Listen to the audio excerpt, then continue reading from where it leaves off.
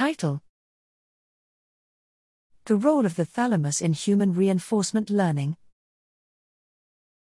Abstract: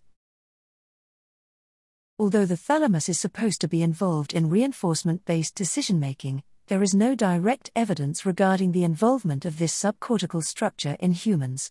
To fill this gap, we leveraged rare intrathalamic electrophysiological recordings in patients and found that temporally structured thalamic oscillations encode key learning signals. Our findings also provide neural insight into the computational mechanisms of action inhibition in punishment avoidance learning.